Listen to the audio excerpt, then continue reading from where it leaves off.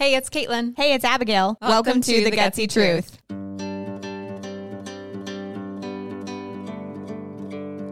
We believe that change is easier when you are not alone. Through practical advice, personal stories, and expert insights, we offer strategies, empowerment, and a supportive community for you to turn to for guidance and motivation on your journey to living your best life. Let's dive in. Welcome, everybody, to today's episode of The Gutsy Truth. We are very excited for today's guest. We have a dear friend of ours. Her name is Katie Neason. She is a real estate entrepreneur, an active investor, and a redeveloper in Bryan, Texas, where we are all now recording this podcast from today. Katie and I have known each other a good chunk of our lives. We have horse show history together. So those of you know, I'm a horse person. So we're really excited to have Katie on today and just really get to understand her world in the real estate world and how she got there and what she does. So welcome, Katie. Thank you. I am so excited to be here with you girls. I have enjoyed listening to y'all's podcast. I think it was Gutsy that you started one, and I think you picked the most amazing name. Good job. Thank you. Thank you. Yeah, it was a lot of fun to come up with it. Yeah, just kind of the perfect embodiment of what we want to talk about. So here we are. Definitely. Yeah. So tell us a little bit about what you do in your current role and kind of how you got there. Sure. So I am a full-time real estate investor, and I am passionate about the revitalization of our downtown. Mm-hmm. We primarily build and design funky, cool mixed-use buildings that have residential lofts on top and retail on the bottom in the hopes of getting as many people to live downtown as possible. Now, that's what I do now. I grew up in a household with two parents who both were self-employed and hard workers that busted through some barriers and were able to achieve financial success that other people in their family hadn't. But they were both in real estate, and real estate is cyclical. So what that means is booms and busts. Yeah. My parents were really good at shielding us kids from that, but it was definitely stressful. So what I took away from that is I don't want to do real estate, but I do like the entrepreneurial side, or really just the ability to make money in non-conventional ways.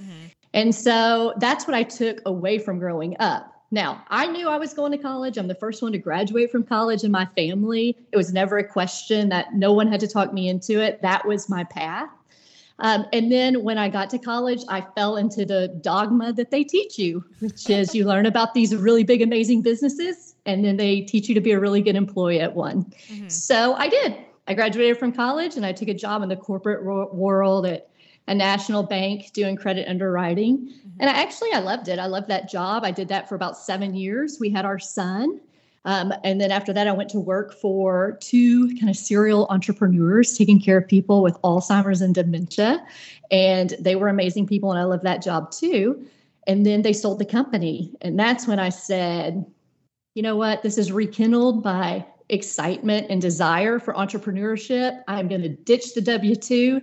I'm going to bet on myself. And that's when I became a full-time real estate investor. And I've been doing that for the last 7 years.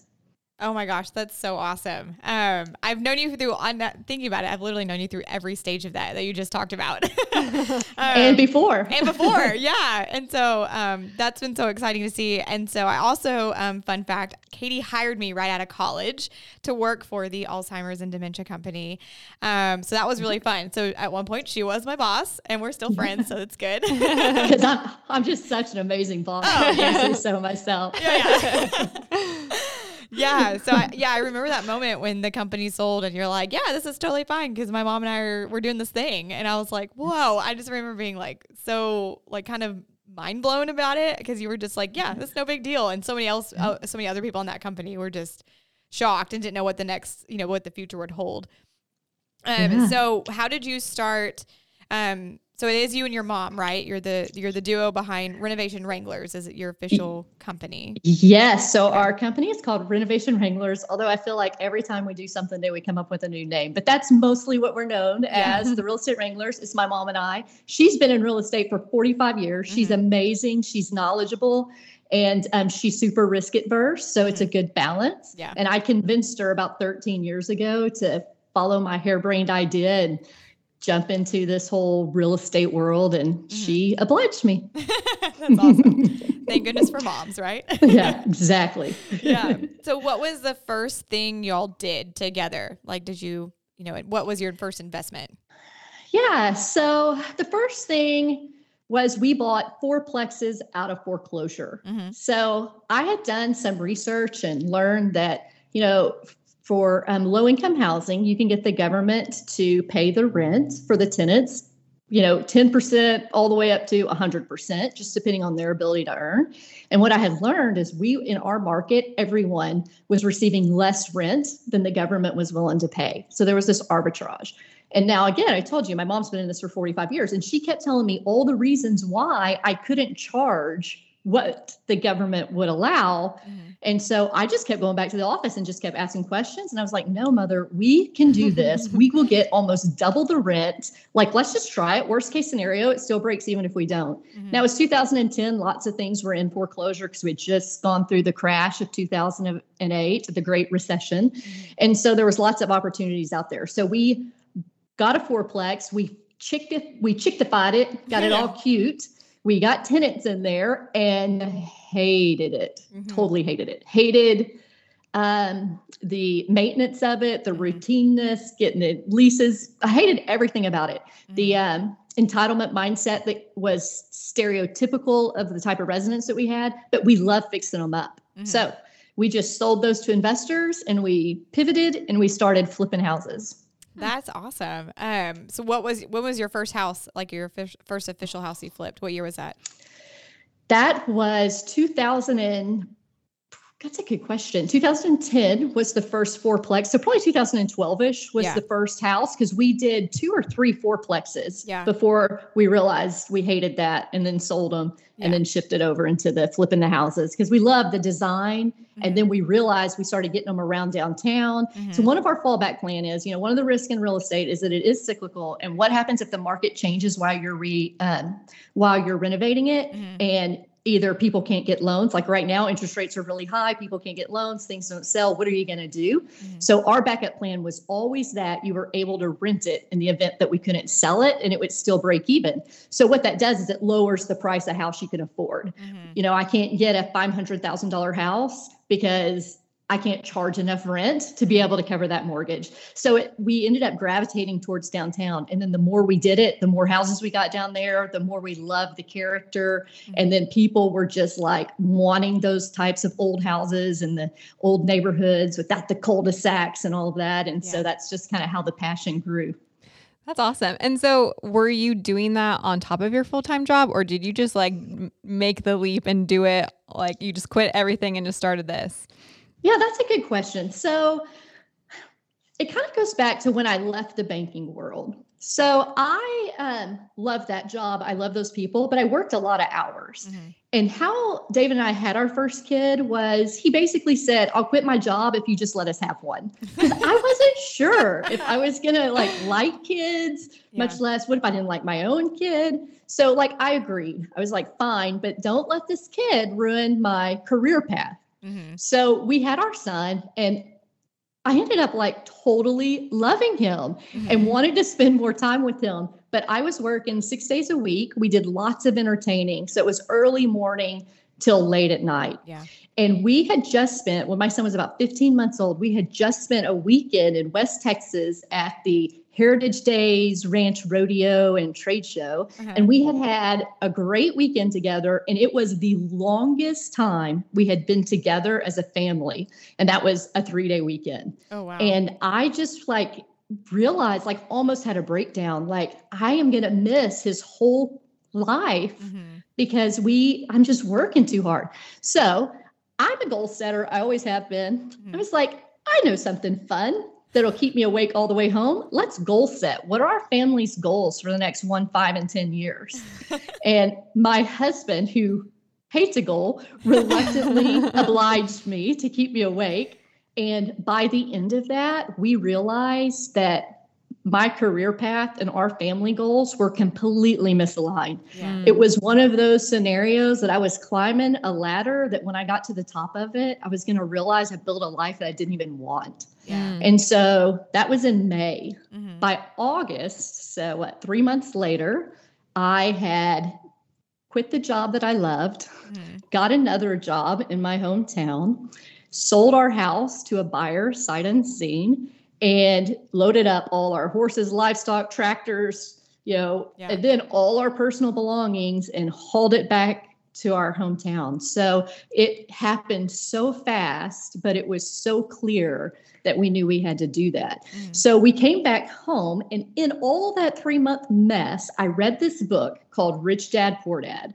Now, it's a super famous book. Pretty much anyone in real estate has probably read it. But what it changed in my life is it gave me a framework to use, because I already connected with all of those ideas, but I didn't know anyone else who could explain it to me. I couldn't figure out how to say it. And so it put this framework in my head, which was basically like every decision you make in life is a risk, a decision or a non-decision. And so you can make the decision to have other people pay your paycheck, and you can believe that that's safe, or you can realize that's super risky because you really have no control. Just like Abigail, you talked about us being at that company and it sold. Nobody came and asked us if we wanted to sell. Nobody came and asked us if we wanted to stay on or didn't want to stay on. They made all those decisions before we even knew about it.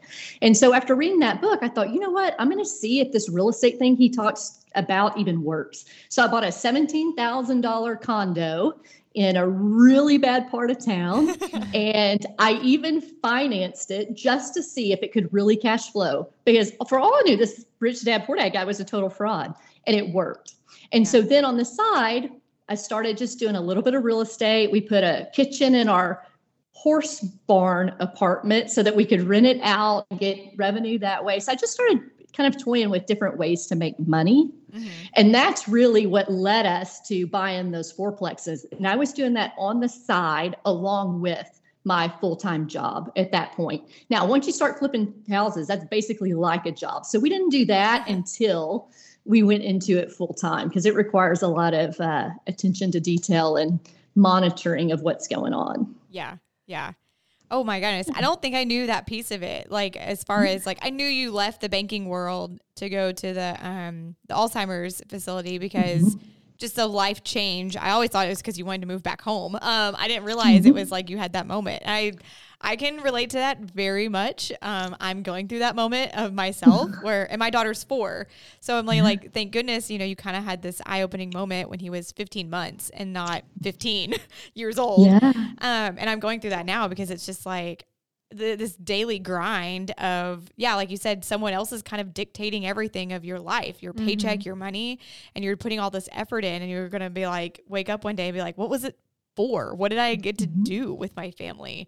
So I resonate with that deeply right now, because that's why we kind of started the Gutsy Truth, or one of the many reasons, because it's, to have that financial freedom and that time freedom to do what you want with your life and to really enjoy your life and like remember, like have meaningful moments with your friends and your family and for yourself too. Yeah.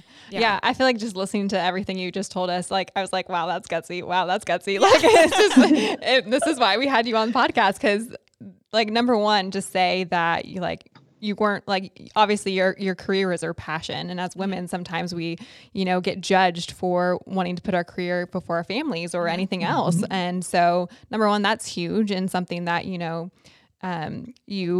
voiced and said, but then you also realized that you wanted to find a balance and be able to do both. Yeah. And it seems like you've been very successful in doing that because now this is obviously your full-time job and something that you're just continuing to grow and grow.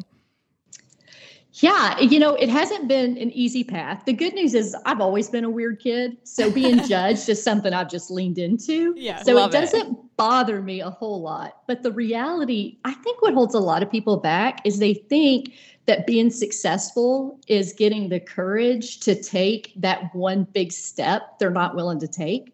But the reality is it's a lifestyle, and it's the willingness to take consistent small steps, always headed in the right direction, and not being afraid if you take the wrong step, because you can take a step back, you can pivot, you can turn. I mean, my mom and I, we bought that fourplex. I finally convinced her to do it and then hated it. Yeah. So, so we just pivoted and did something else. But I think what keeps people from taking any step is this idea that if they get the step wrong, then everything's going to fall apart. And I think that's just the false reality, because it's so black and white. When you think about a job, you either have the job or you don't have the job.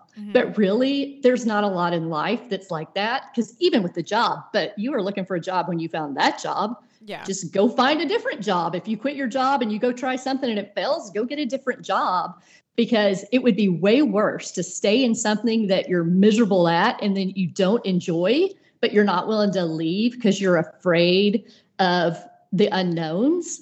So to me, it's way riskier to stay in a job forever that you're miserable at than taking the leap, going, trying something new and failing, and everyone being like, told you so.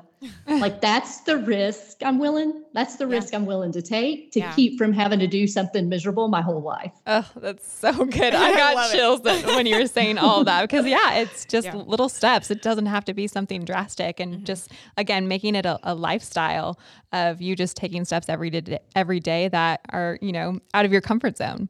Yeah. Oh, absolutely. Yeah. So when I took the job back at a bank, so I actually had a bank in between the bank that I worked at for 7 years and then going to work for the Alzheimer's. I moved back home and went to work for a startup bank, and everything was aligned. That decision was gutsy at the time, probably, but it didn't feel that gutsy because I transitioned into a job doing something very similar at a higher level with an amazing salary. And then within days of being there, realized that the board, the leadership, and the staff were totally dysfunctional. Like, it was a horrible environment. And I had gone into it with this idea of, with a positive attitude and everyone reading the right books, any workplace can be turned around. But it turns out super naive. And a lot of people love being miserable. And so life is too short to convince people to do something they don't want to do. So the next decision was, now what? I'm in a small town where word spread super fast. I couldn't talk about the craziness going on inside the bank. And I couldn't go and tell people I'm looking for a job, because the bank would know and I would have zero control over what the next step was. And so I stayed in that job for almost a year. But the interesting and kind of nuanced thing that happened is, on the way back from San Antonio to move to town with all my horses and everything in the trailer, I got a call from a guy I worked with at the bank that I was leaving. And he said, hey, an acquaintance of ours is super ticked at his bank because they just changed the whole deal on him. You should call him and see if y'all can help him. And I was like, but the terms he's mad about would be the terms I would give him. He's like, no, you're missing it. He's mad that they changed the terms. He's not mad about the terms. So I was like, this is a guy I had admired for a long time. He was a serial entrepreneur, and he was spooky smart, and he was so intimidating. Like, he was not an approachable guy, and I was scared to death to just approach him and talk to him. And so I really never did. I kind of admired him from a distance. So he was just an acquaintance. And I was like, this is perfect. I'm going to not only get to call this guy, I'm going to get to ask him why his business is successful, which is what I loved about being a banker. You don't have to tiptoe around finances. You just go at it head on. And so he ended up being our largest customer of the bank. And I was having lunch with him. He wasn't in my hometown, so I was able to say, hey, I'm looking for a different opportunity. And he was like, you know what? We would love to have you work for us. Now, just go figure out what that job would be, which I thought was kind of like a Chinese no or Chinese yes, I guess. It was like, how would I know? I don't know his business. I don't know anything about Alzheimer's care. Like, I don't know. And that song and dance went on. It was an emotional roller coaster for 2 or 3 months. But what I had come to realize was that I had always attached the value of a job to the salary that you got. And the reality is, that's probably the least important part of any reason why you should have a job. These were like amazing entrepreneurs. I was like, if I could just be in the room with them, I'm going to learn so much. The problem is, I didn't know what that was. So it was hard to tie a value to it because I didn't know what would come out of it. I knew I didn't want to run an Alzheimer's facility. Yeah. I knew like a lot of things that they did, I wouldn't ever do, but I just had this sense that if I could just be around them, I could learn so much. So when it came down to it, this to me was a way gutsier move. I had just taken 35% pay cut. Whoa. Dang. To go and work for them. And so then all of your limiting beliefs and imposter syndrome kind of start to creep in. Like, am I thinking of my family first, or am I only thinking of myself? Mm-hmm. What if I'm wrong? What if I give up this really good salary and I don't actually learn anything from them? But the reality was, like, I just felt it in my bones. Like, this is what I needed to do. And I probably would have picked up trash on the side of the road, given the opportunity. And so I took a 35% pay cut and went to work in a job that I created doing something I had never even done before. That's amazing. I think that's the definition of gutsy right there. Right? You're like, I don't know what's going to happen, but my gut says, yes, let's do this. That's amazing. Oh my gosh. That's so crazy. Like it reminds me, so we had Amy McGee on our podcast, and she is obviously a tenant in one of your buildings in our downtown. And so you know her, but she had this thing when we were like, well, how'd you know when it was time for the next step? And she's like, because I couldn't live with the tension in my body anymore. And so she's like, I knew my body was telling me it's so wrong. And so I had to do I had to change, even though she's like, I didn't know what that change would be or what it would look like or the outcome, but I couldn't like live with the awfulness of like how I felt. And I feel like that's like very relatable to your story and like in different aspects of your journey too. It's like, you're like, nope, I don't want this. I can't live like this. And I'm like, I don't know what's next, but here we go. Yeah, it's so true. And I think everyone has that. Mm-hmm. I'm the youngest of three. Mm-hmm. And I'm pretty sure it's unanimous with the family that I'm spoiled rotten. And so really, I think it's that sense of selfishness. Mm-hmm. Like some people, including my mother and their generation, like they're super just sacrificial, like they're willing to bear a lot of pain for the benefit of others, which is super admirable. Mm-hmm. But the reality is, like, I'm spoiled. And so it's served me well, but it comes with a lot of guilt. Sure. So I guess that's kind of the point is no matter what you decide, you're going to have guilt. Whether you decide to stay in your job and you spend less time with your family, whether you decide to ditch your job and take a 35% pay cut and not be able to provide as much for your family, you're always going to have that guilt. So I think at the end of the day, like, listen to your soul, because you can always go back to that miserable, draining position that you left. Mm-hmm. But if you never leave it, you'll never be able to see the other side of the coin. Oh, I love that so much. That's so good. That's great life advice. Everyone take down pen and paper and just jot that down. Scribbling away right now. Yeah. So I love this whole journey you've taken us on of like how you've overcome some things. So what were some of the biggest barriers in your journey of I would say maybe from starting, like when you went full time doing what you're doing today, what were some of the biggest barriers you had to kind of overcome along that journey as you were learning that life of full-time entrepreneur? Yeah. So there's definitely lots of barriers. For one, like we're women in the construction world. But when I was a commercial banker, I was also the only woman there too. And so some people let that really bother them. I use that to motivate me. Like one of my favorite sayings is, go ahead and underestimate me. That'll be fun. Yeah. And so I just like to channel that and make good out of it rather than letting it bother me. Sure. But it's definitely a challenge. Like we can tell within 30 seconds if this person actually respects us for what we're doing or believes that we're dumb and they can teach us something. Mm-hmm. And so, like we just had to maneuver through that and filter through what contractors made sense and what didn't. The other big challenge is like our greatest strengths will always end up being our greatest weaknesses, and how we were raised created limiting beliefs, whether we recognize them or not. Mm-hmm. And so some of my limiting beliefs that are also my strengths that tend to be my greatest weaknesses are that if you don't work hard, you're not like, if it's going to be, it's up to me. Like the person who should be doing the most work to predict the best outcome is me. And I can give that off to someone else, but they're going to probably screw it up. I mean, that has been the mantra in my house our whole life. Yeah. And that we work hard. We are fiercely independent. We don't ask for help, and we work hard. And as a reward for our hard work, we will get more money, more income, more whatever it is that we're striving to. But the direct result of that is hard work. Mm-hmm. So these are probably things that lots of people grew up with. But the reality is that that's not true. I'm just going to say it like that. That is not true.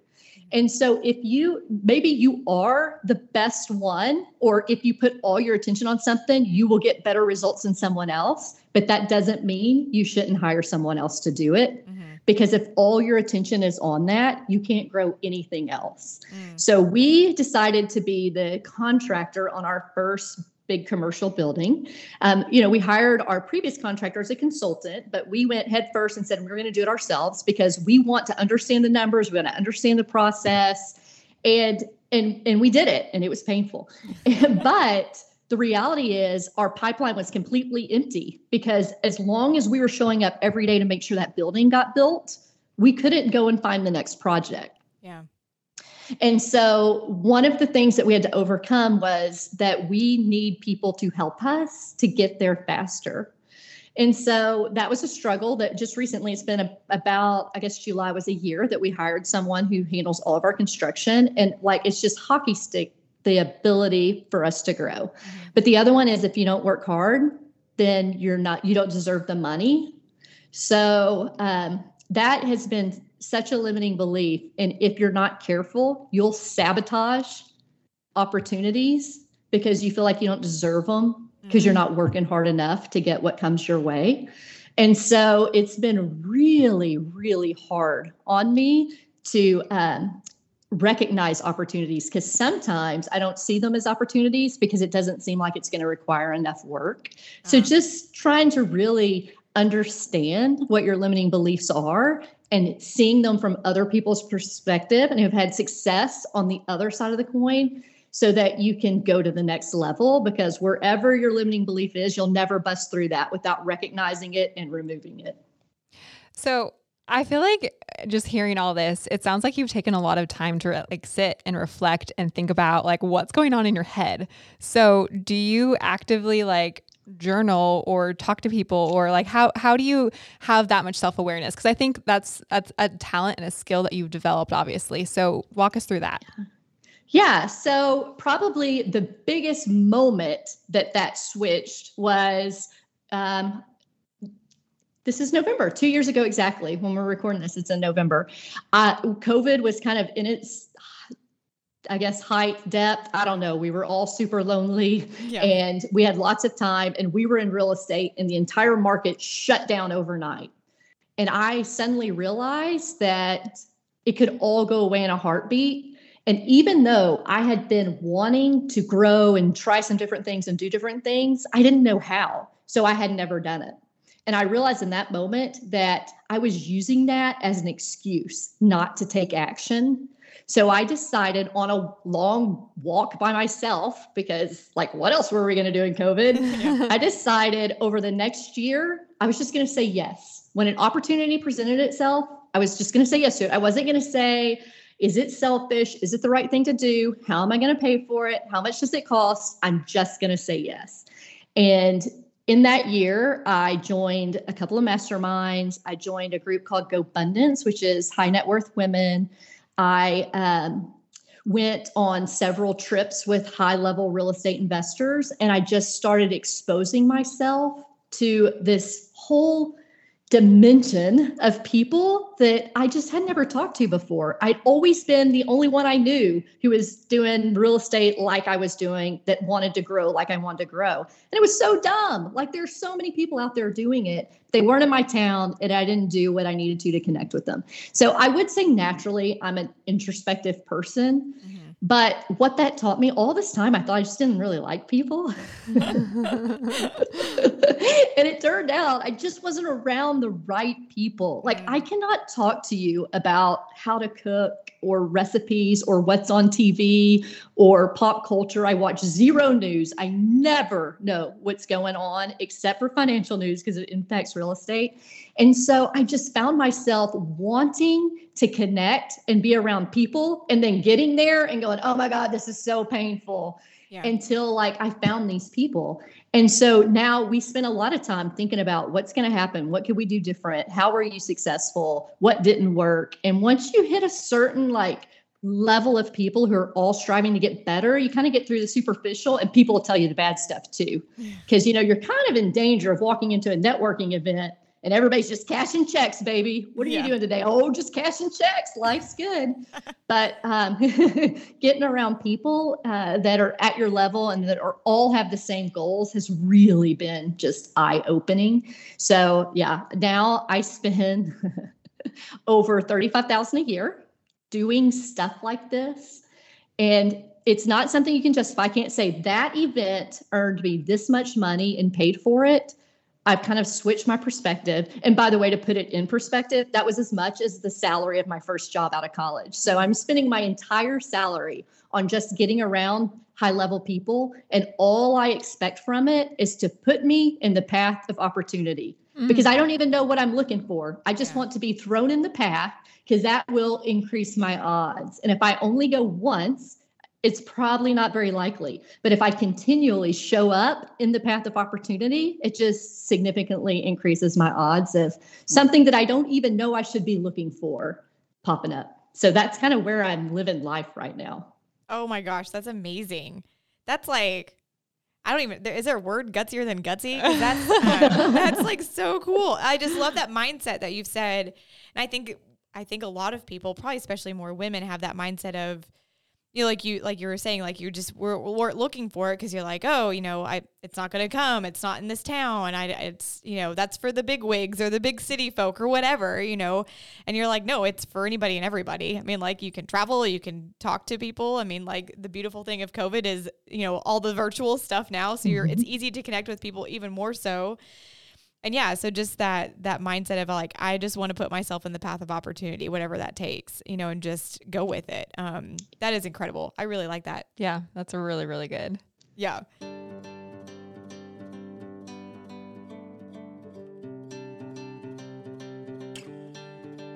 Hi, friends. I just want to take a quick moment and thank today's sponsor, Flash Marketing Solutions. Flash Marketing Solutions provides full-service website and marketing solutions.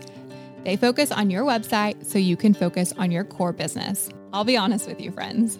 When we first started The Gutsy Truth, the idea of building a website sounded super fun, but quickly became a daunting task. But thanks to Flash Marketing Solutions, they got our website built, freeing up hours of our time to focus on the podcast.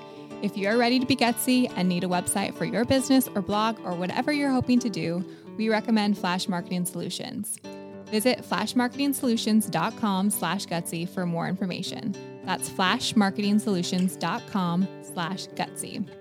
And right now, all new website clients get the first year of hosting for free. Thank you so much, Flash Marketing Solutions. If you are enjoying the podcast and want to support our mission to empower and inspire people everywhere, we would love for you to consider becoming a Patreon member. By supporting us on Patreon, you are helping us to continue to create valuable content and build a supportive community for listeners like you who are choosing to live a gutsy life. Visit thegutsytruth.com/support to learn more. So you've done this whole thing like on so many facets. So so you flipped houses first. When was the first big leap into actually building your first residential/commercial space? And what did that look like?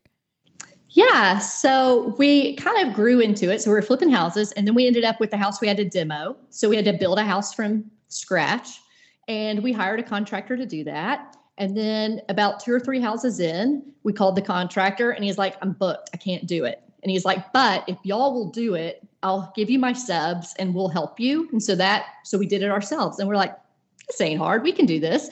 So we started building houses, and then we bought the commercial building downtown on Main Street. And even though it wasn't new construction, it was literally exterior walls, dirt floors, and a cistern. So it was about as close to new construction as you could get.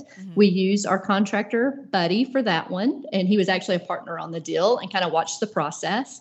And then we wanted to try and renovate some more old buildings. And we knew that in order for the downtown valorization to work, we had to have more people living here. So we were like, how can we blend both together? Building one house at a time only lets one person move in. But if we could find a way to do some lofts, well, unfortunately in our downtown, we just don't have a plethora of beautiful old historic buildings. We don't have any big warehouses. And the few that we have, we just cannot get the people to either fix them up or to sell them. So we were like, we're just going to have to make this happen on our own. So we started looking at designs and how could we build it so that we're not mimicking old, but it still feels like it fits into an old downtown. And then we came up with a name for our first project. And once we have a name, like you just can't stop us. Like the worst thing is to have a name.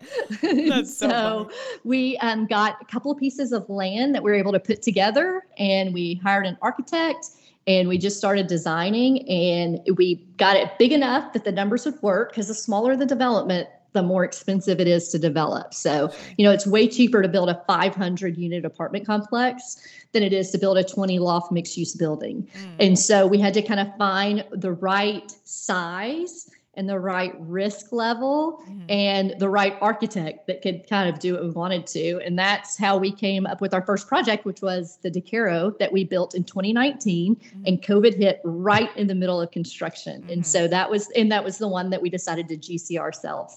So we had done several like townhome developments before that, but that was our first like big mixed use commercial project. And we were in way over our heads. So I don't want people to think that like we have something figured out and we take an incremental step. Pretty much everything we do, we're in way over our heads, but we just figure if other people can figure it out, we'll figure it out. And if not, we just won't do it again. I just love your general mindset of like you're just so open about like, we're just going to figure this out. And if it doesn't work, well, okay, it doesn't work. Like noted. And now I know what not to do. And I like, have you kind of always been that way? Like, is that something you've kind of had to teach yourself over the years? Because like, that's hard to do. Like, and I think a lot of people hold themselves back in a lot of aspects of life because they're so afraid of failure. And I feel like that's how society teaches us somewhat too. It's like, don't fail. But yet you've learned so much more from failing and then growing and then knowing now what not to do. Right. Totally. So just like anyone else, fear is like my biggest stumbling block. And I've kind of separated it. So there's two sides of fear. There's the emotional side, and then there's the practical side. And I'm really good at the practical side. So if you look at like real estate, I'm good at boiling all emotions out of things, which is not always healthy. But if you look like at real estate and you look at the practical side of failure, the practical side is, let's say, for instance, we've broke ground on a new apartment complex. Let's say labor escalates even higher than it is. Inflation goes out of control. The banks say, ain't lending money. They call our loan, and we have a half-finished building.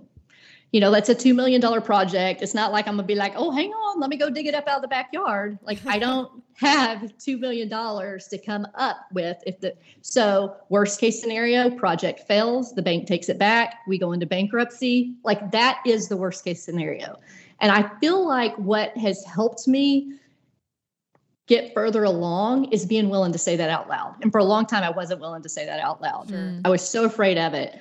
And I was not afraid of the practical side of it, because the reality is, okay, so what happens? Let's say that happens. We go into bankruptcy. We lose everything but our home, because they can't take your home at least, and a car, and we lose everything. Then what? Well, I used to have a job. I'd go back and figure out how to get a job if I had to. But the reality is, I know so much more right now than I did when I started this 7 years ago, that I know I could get where I am today way faster. I would go about it differently. I have way more connections, a bigger network. And so when I think of fear on that side, saying it out loud and then just saying, okay, let's say it does happen. How would I be better off or worse off? Obviously I'm worse off, but I could get back where I am way faster than I did the first time. The first time I did it, I didn't know anything. Yeah. So practically, I'm able to overcome that fear. Mm-hmm. The emotional side is the hard side, even for me. Yeah. And I have to keep them very separated, because if I go into bankruptcy, there will be lots of people who said, told you so.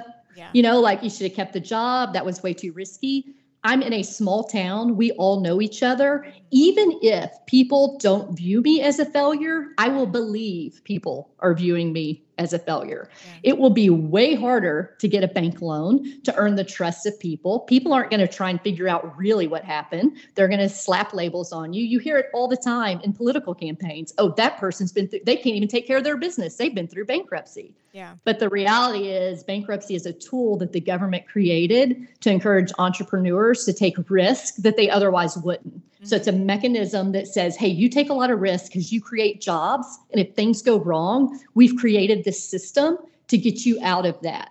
Mm-hmm. But American consumers use it as, I'm going to go into a whole lot of debt buying stuff that I shouldn't be, and then I can't pay my credit card.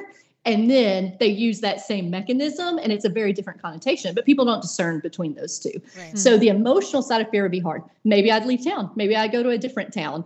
But I can get myself in a frenzy when I think about, what are people going to think about me? Is this going to be hard on my family? Yes, probably. Am I going to be embarrassed? Yes. But is that worth it? Or would I be better off staying in the job that I had, that I was miserable at, or the job that I had that no longer existed, mm-hmm. right? Because they sold the company. Like, I am just willing to, when I look at all sides, I'm just willing. As a matter of fact, I'm committed to taking the risk, and because everything I want's on the other side of failure. Mm-hmm. And as soon as I get there, whether I failed to get there or I successfully got there, once I get there, I have complete confidence. I'll be able to see with a sense of clarity and know what to do next. Mm-hmm. I don't need to know on this side. Yeah. I just need to know I got to bust through it, and then I'll be able to see what I need to do on the other side. Yeah. Gosh, that's so powerful. I think just speaking that out loud, like you said, I think that's like the first step of just like facing it and talking through like all these weird scenarios that you're putting in your head that might not actually come true. The mind does weird things. And so yes. I think just talking it out loud and thinking practically about things. And then I love how you broke that up, practical and emotional side of fear, because we all feel it. Mm-hmm. And it can be an everyday thing. But if we talk it out loud and kind of break it down into bullet point, bite-sized chunks, it's definitely easier to push through and take that risk. Yeah, for sure. Yeah. I mean, I think about y'all's stories. So, like Abigail, I relate to your story of like, I've had a relatively easy life. Mm-hmm. And so I haven't had anything super traumatic happen. Doesn't mean I won't. Mm-hmm. I've had my own struggles, but it always feels like, oh, that's not even really a struggle. So I related to that part of your story. Yeah. And then Caitlin, your story is like, you don't know if anyone can relate to it, but you feel like it's, like some sort of deficiency. And so saying it out loud mm-hmm. is super scary. Yeah. But then once you say it, and then you say it 2 or 3 times, and the people just come up to you and talk to you about it and relate to it and mm-hmm. want to learn more about it. Mm-hmm. Like the fear is gone. Yeah. Yeah. Oh yeah. But fear was so real in the beginning. Uh-huh. And, I'm trying to teach my own kids this now. Like, all you have to do, like, you don't have to conquer. You just have to move forward. When you say, I'm scared I'm going to fail, just take what's the next smallest thing I can do to get a little bit closer. Yeah. Don't worry about taking the big step, just the small step. Mm-hmm. And then one day it's like the fog is just lifted and like the fear of that is gone. Mm-hmm. Now, unfortunately, it doesn't stop wherever you're at, and whatever you're going to try and challenge yourself to do next, there's going to be another level or a different kind of fear. Yeah. So it's just a matter of really learning how to feel it, recognize it, and challenge yourself to just keep moving through it, because it never goes away. Yeah. Oh, that's so good. I don't know if you've heard of the book Atomic Habits by James Clear. Yeah. So I just started reading it. I'm not very far into it, but like everything you're saying is so much reminding me of that, because he's just like, you have to change your habit, and it starts with one small change, and you have to like come up with that. He kind of talks about like the negative or the positive impact of that habit that you're changing. And so you've got to like get yourself in the mindset of like, okay, well today it's like, say you want to become like a morning workout person. Well, to change that habit of sleeping in late, like, okay, start with wake up 10 minutes earlier, then do that for a week. Now it'll go 20 minutes earlier. So you can't go from, I wake up every day at 9 to now I'm going to wake up at 5 and go do all this stuff because that's fail. No one can make that huge jump. And so I just love that reminder of like, don't let fear so much consume you that you can't even take that one micro step forward, because all it takes is that one micro step. And like you just said, like with Caitlin's story, like that her first micro step, I think was telling me like a year and a half ago. And then like the day you told the rest of our office, and like we told them because we were starting the Gutsy Truth, and you were just like, I can't do this. I can't do this. And I gave her a gentle nudge, but but you just have to, because now you're like, I say it all the time now. Yeah. You talk about it to everybody. And I do too. I talk about like my mental health journey. At first I was like, I don't know, because not everyone, or what if, people have a thought of what I am and who I am. And I was like, well, I just went through this mental health thing. And they're like, wait, what? And then I can't stop talking about it because like everyone needs to know. So it just, I think that's just such a great life reminder. It's just take that micro step and it will help you get through the fog. And I just think that's just a brilliant way of putting it. So thank you. Yeah. Yeah. Oh, I love it. So you've shared so many amazing things with us. I would love for you to talk to our listeners about, what's the advice that you would give someone today if they're trying to start their own, business, or they're just stuck doing something they're unhappy with. Like, what is that advice you'd share with them? That's a good question. It's a really big one because everyone is so different, right? The person who's scared to death to take action probably needs different advice than the person that you're like, whoa, hold on there. Have you even thought about this yet? But what I always do when I approach a decision or fear, like it sounds like, I just go out there and see what happens. But I always have analysis of the worst case scenario, and I always have fallback plans. So again, like we said, it's just saying, if in 1 year from now, I want to do this, then what do I need to do over the next quarter? What do I need to do over the next month? What do I need to do this week? And what do I need to do today to get to that goal in a year? Because if you only look at the goal in the year, you'll never actually get there. But if you can say, this is where I'm going, and get everything to align, and then today, it's usually like a 5-minute task. It's usually, like I need to make a phone call and call this person. I need to reach out to that person who's already doing this and ask if they're willing to help. Whatever that, what that next step is. So just take that one little step. And then tomorrow, and that's it. That's all you have to do for the day. And tomorrow when you wake up, you've got your year goal, you've got all the way down to your weekly goal. And then today, what is the one thing that I have to do? And I think this is actually from Atomic Habits. I love to try and connect it to something else that I'm already doing. So like for me, I go to the coffee shop every morning. Like that's where I do all my quiet work, all my thinking. And so the very first thing I do when I get there is whatever my one task is for my bigger goal. I probably got contractors calling me. There's probably a water leak somewhere. There's probably somebody who hasn't been paid because I forgot to pay them. There is probably stuff going on all over the place. I do not address any of that until I do my one little thing. And then once I do my one little thing, my mind can focus on all the other things. But if you're not careful, if you let yourself do all the other things, you'll actually train yourself to create those things to prevent you from having to do that one little step that you're scared of. Yeah. So I guess that's it, is figure out your goal. People usually overestimate what they can do in a year and underestimate what they can do in 3 years. But if you're able to just break it down into what do I have to do today, and then just track that you do it every single day, like you can't help but to be successful. I have a good friend of mine. I love this. He always says, you'll never wake up and be surprised you were successful. Success isn't a surprise. Like you don't look down and go, oh my God, I got abs. You're never going to be surprised with abs, right? Yeah. It's going to be the result of a lot of small decisions that you made consistently over time about your diet, your workout habit, and your lifestyle. Yeah. It's never going to surprise you. So if you want to be successful and you're waiting to be surprised by it, I got to tell you, it ain't ever going to happen.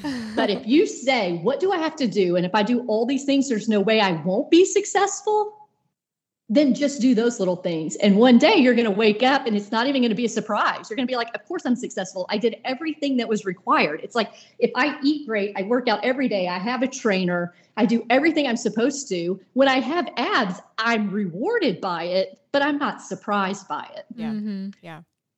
That's I love so it. Good. I feel like I'm just listening into some other podcasts right now, just like taking in all this like great life advice. Right. Well, I listen to a lot of podcasts and I read a lot of books and I listen to a lot of other smart people. So nothing that I say is original. No, that's so good. It's okay. It's okay.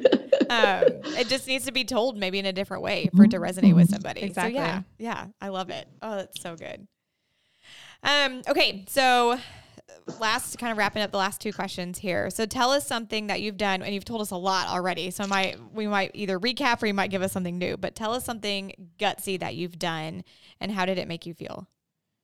Okay. I'm going to tell you something gutsy that I've done that I don't talk about very often. And it's more on the emotional side of things where I am less comfortable. Yeah. Okay. There you go. So probably the gutsiest thing I've done is I followed God's will in adopting our daughter. Mm-hmm. So after we had Sam, we wanted more kids. Remember, I didn't even know if I wanted one. Then I really liked the little kid. And then we could never have more. So for years, we tried fertility treatments, lots of procedures, and there was no diagnosis or indication about why we weren't getting pregnant. We just weren't. We didn't know. Mm-hmm. And so we considered adoption and we considered foster care. And we prayed about it and we really got comfortable we had been given a very healthy boy and we had a really good life and we were at peace with being a family of 3. Mm-hmm. Fast forward several years and I am watching the 10 o'clock news for the weather forecast because I'm going on an out of town trip and I need to know what to pack. And they have an episode on the news called Wednesday's Child. And they featured this little feisty, optimistic 11-year-old firecracker that had a love for horses. And she was in the foster care system and she wanted a forever family. And no matter how hard I tried, I could not get that little girl out of my head. And trust me, I tried because we had already been through this. We had already decided this. And at this time, my son is 8. So we're way past the how big is our family going to be phase. And a few days pass, I find it online. I show it to my husband and my son, and it pulls at their heartstrings too. So we're like, but we've already decided we don't really want to foster, but let's just call. Let's just call and see if she's been placed. And this was how naive we were. So we call, and 1, she didn't even live in this town. 2, we've never had one foster care training, much less been foster parents. Mm-hmm. So they could not tell us anything about her. But they were like, why don't you go ahead and get certified as a foster family and we'll find someone that's a good fit. And we're like, no. Like, this is our person, her or no one. And so we prayed about it. We consulted very few, but close people about it. And there was a lot of apprehension. There were many unknowns we didn't know. The foster system to get trained up and certified can be a year long. And that's if you're really on it. Time was not on our side. But we decided we would just kind of take the next step forward. And really our biggest fear was we didn't want to view this as a Disney story where we were the heroes. Because we knew like she deserved better than that. And if you're not careful, you get like caught up in this feel-good story where you're the hero and your purpose is all wrong. So we just started taking really small steps and just moving forward. And then the next thing you know, it's been 9 years later. Lots of ups and downs as we were going through trying to get her adopted. But it was so clear that God's hand was in the whole thing. We couldn't have orchestrated it. Everything went against us. And so we knew like we were doing the right thing. And now it's been 9 years later. She is in college and we cannot imagine our life or our family any differently. We know that she was meant for us and we were meant for her. And it hasn't been easy, but it's been right. And so that was probably the gutsiest thing we've ever done. Oh my gosh, I love it. I love it. And I got to watch that whole piece, knowing you. And it was just, I think your first family outing was my wedding, right? Oh my gosh, it was. Yeah. That's right. We won't talk about how that was, we learned so much about how people, that may have really, Caitlin, been when I started analyzing myself more and people as we are just a result of our environment. Mm-hmm. Because, like, for example, it's time to go and eat. We look around, we always eat as a family. We go, everyone, where are you? Okay, we're going to go through it. We're like, Jules is the first one in line. Yeah. Like, she's up there ready to eat. And we're like, whoa, like, we eat as a family, come back here. And then she goes up to your mom in classic Jules' style and said, hey, there's not a lot here for kids to do. What do you have for us to do? Oh my And your gosh. mom was so amazing. She was like, got her some like glow sticks or something, and then told me that she said that. Of course, I was horrified. But it was just an example of we are totally just reacting out of like the habit that we've been raised in. And it's so easy to see in other people, but it's so hard to see how it's limiting us in our own life because we just take it for granted. Yeah.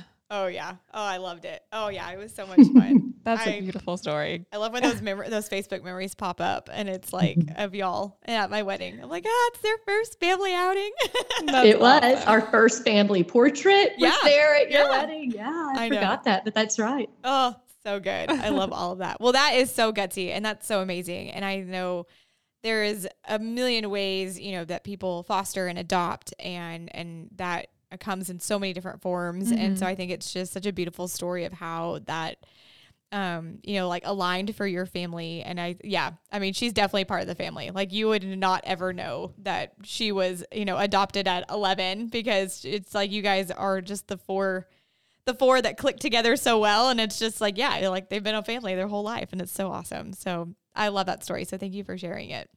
Thank you. It was definitely orchestrated above our level. Oh, yes, for sure. For sure. Okay. So final question. This is a good one and I can't wait to hear what you're going to say.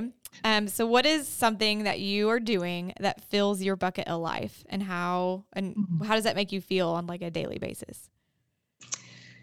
Oh, that's such a good question. I think it's leading into my tribe, like we talked about, just being exposed to people who are doing what I do at a really high level or not doing what I do, but perform at a really high level and just leaning into that. Like I was gone the entire month of September and 2 weeks of that was like just total vacation. But the other 2 weeks of that were totally just opportunities to be in front of really smart people and just people who are like that I just get and connect with. And so historically, I wouldn't spend the money. I wouldn't take the trip. I wouldn't be gone that long. But I am just leaning into just being in that path of opportunity and just letting it take me where it's supposed to rather than trying to pull my way through and tell it where I want to go. There's going to be a lot of good quotes out of this podcast. I know, Kayla, right? I'm just saying. So good. Oh, this has been much needed. I have so loved this talk and I've learned so much more about you I didn't know. So I think that just goes to show, even though if you know someone for however many years it's been, I don't do math. So especially public math. Yeah. A lot of years, 12-ish, give or take. It just goes to show you just never know someone's journey and how you can resonate with. And so,